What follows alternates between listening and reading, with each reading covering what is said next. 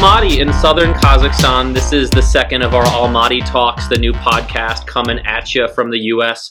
Consulate General in Almaty. We're really excited today to have Timur Balimbyetov today from Gaku Television. He's a general producer at Gaku. Welcome, Timur. Thank you for inviting me, Chaz. So we're really excited to talk to you today because Gaku is such an awesome TV station, and it really is pushing the envelope forward on what is Kazakh music. So we'd love to hear a little bit from you about what is Gaku to you, what are you trying to do with Kazakh music today? Thanks for the compliment. I'm really happy to hear that you know about us, that so many people have been supportive for the past couple of years that we've been on air, and that's been super helpful. And just the love that we get, the energy that we get back from the audience has been the fuel for us. But I was originally approached in 2013 with this proposal to set up a new channel. At the time, I had just quit a different channel, which was also a music/entertainment channel. But this concept was fascinating to me because this has never been done before in Kazakhstan and never was possible in Kazakhstan up to that point, because we just were not producing as many music videos, songs, artists, and material in general. So yours was really the first to feature new music and cutting edge different types of Kazakhstan really music. Were pioneers in that field, and that brought its fruit, really, and we're really thankful for that. But it was great to be able to build a team of visionaries like myself and the people that I work with and our leadership as well, who wanted to see the Kazakhstani viewers and artists grow. That was our main vision, our main goal. We knew that we'd have to spend time just pulling the material together because it was all over the place. There wasn't one specific, even on YouTube, you couldn't at that point find one specific resource where you could go, just push play, and there would be a great playlist according to a genre that you like, where you would just watch and listen. So how do you feel about Kazakhstan's music today, Kazakh music? How far has it come? Where do you see it going? And do you like what you see when you watch the variety of music that's out today? Well, I don't know if I'm the right person. I'm too close to it, for one thing. And another thing is I'm very critical of it. So I do like what's happening, and I'll give you the reasons.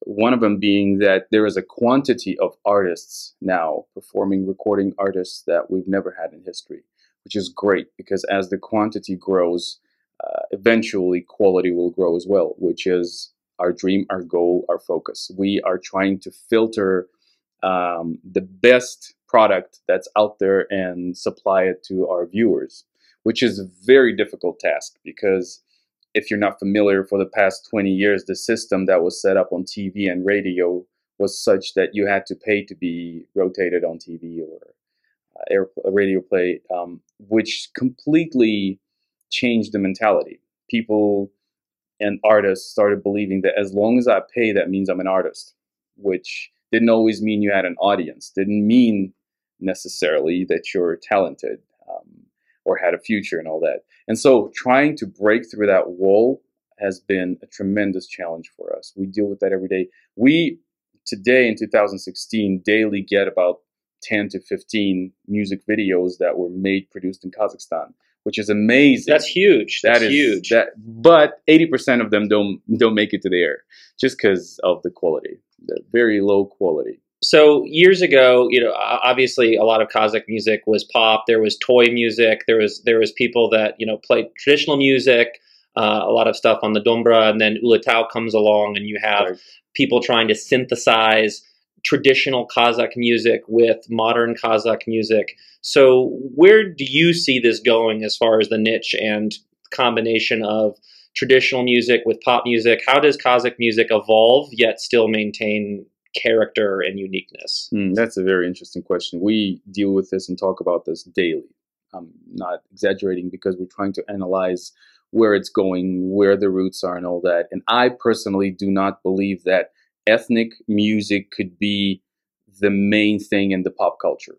I think it's very important and I do appreciate it, but I believe that pop music is a result of so many different influences, and it can't only draw from the ethnic, from the nomadic, from just the mountains, the beautiful women in the yurts and all that, because we are, let's be honest, we're getting a little too much of that at this point. But I think what will help is synthesizing, is actually what I tell young artists that come and when we don't accept their songs or their videos, they get crushed, they start crying or complaining or bad mouthing. And what I try to say is, this is your first product. And this is something that you came up with on your own. But why don't you let other influences in?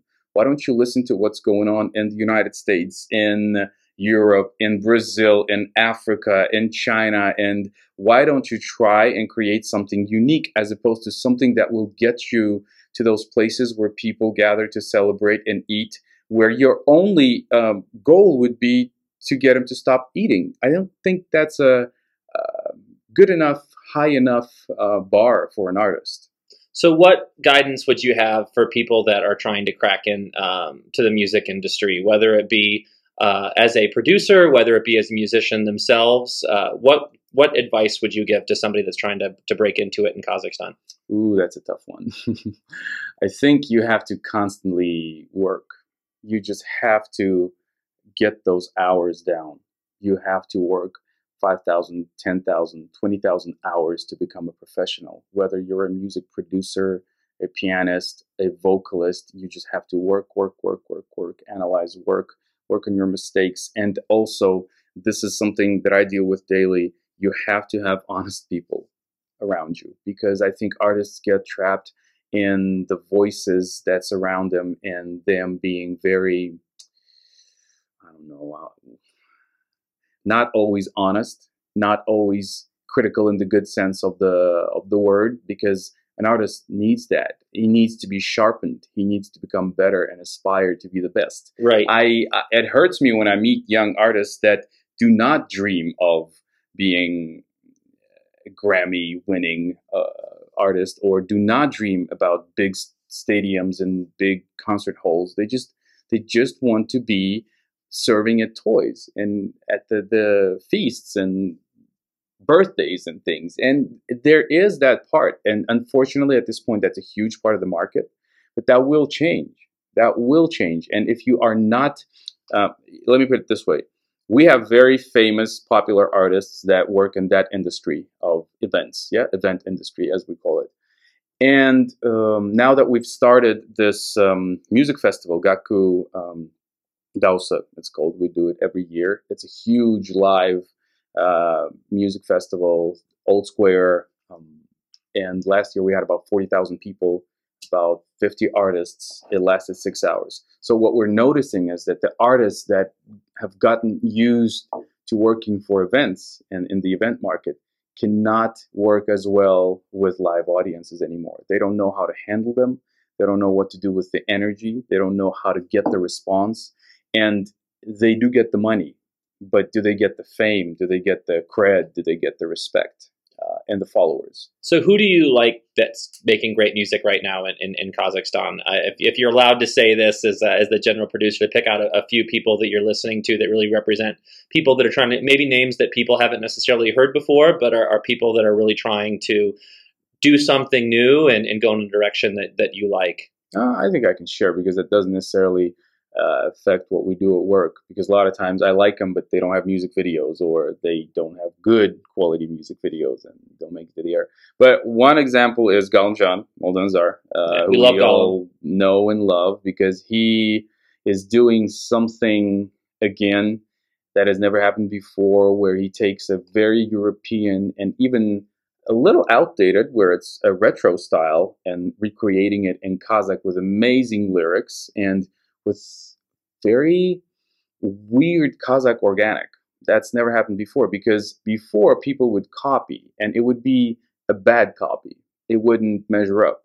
He's doing his own thing, and his thing is actually touching people around the world, not just in Kazakhstan or in the United States as well. Of course, he played in New York, and it was a huge He's had so many opportunities as well to be in Europe, to record, to perform, and all that. I like him a lot.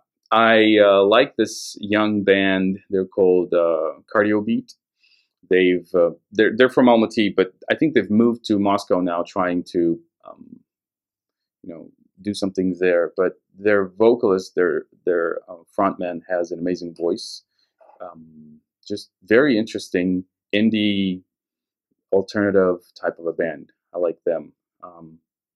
There are some hip hop artists that I think are doing very well, and the trend that I'm seeing right now is the most interesting things are happening within smaller genres and smaller niches, as opposed to your general mainstream pop. Super. I'm sure that a lot of folks listening are going to check out some of those groups that haven't heard from them already. One last question, and I'd be remiss if we're here at the U.S. Consulate in Almaty. You've been to the U.S. a few times. I'd love to hear about some of your experiences, and what's the thing that you like the best about the USA? I think it's changed over the years, because originally when I was going to the US, it was like going to Disneyland, and everything seemed like Disneyland. Everything was brighter, tastier, more fun, and all that. And there were so many great discoveries. And also, leaving your country and your bubble and going into a place like the US, where everything's completely different, does something to you in a good way. It helps you grow. It helps you take in even cultural aspects, and you understand, you realize that maybe the way you've been living this whole time is not exactly the only way. Yeah, it has to do with how you treat others. It has to do with how the others treat you, with how you communicate with your family, your attitude to work, your word. Does your word matter? Friendships and everything. It was just so many different things. And over the years now, for me, America is not just a spot for vacations, but it's a safe place, because I have very dear friends who are my second family. And when I go there, I really do rest. I really am taken care of, and I can recuperate. I can analyze. My friends know me very well. Like I said, my second family, we have the deepest conversations, the most honest and challenging ones, which I couldn't live without. So to me, going back to the States now is about the people. It is about barbecue ribs as well, but it's mostly about my American family and friends. Awesome, Timur. Well, we're super happy that you were able to share with us today your experience. We learned a lot. We're sure that our listeners did as well. And that was Almaty Talks. So stay tuned. Watch the U.S. Consulate General Almaty Facebook page, and watch Gaku TV as well to see the latest things that are happening, the latest trends in Kazakhstani music. We hope to get back to you soon with another Almaty Talks. If you have suggestions about whom we should be talking to, write your suggestions in the comments, and we'll talk to you next time.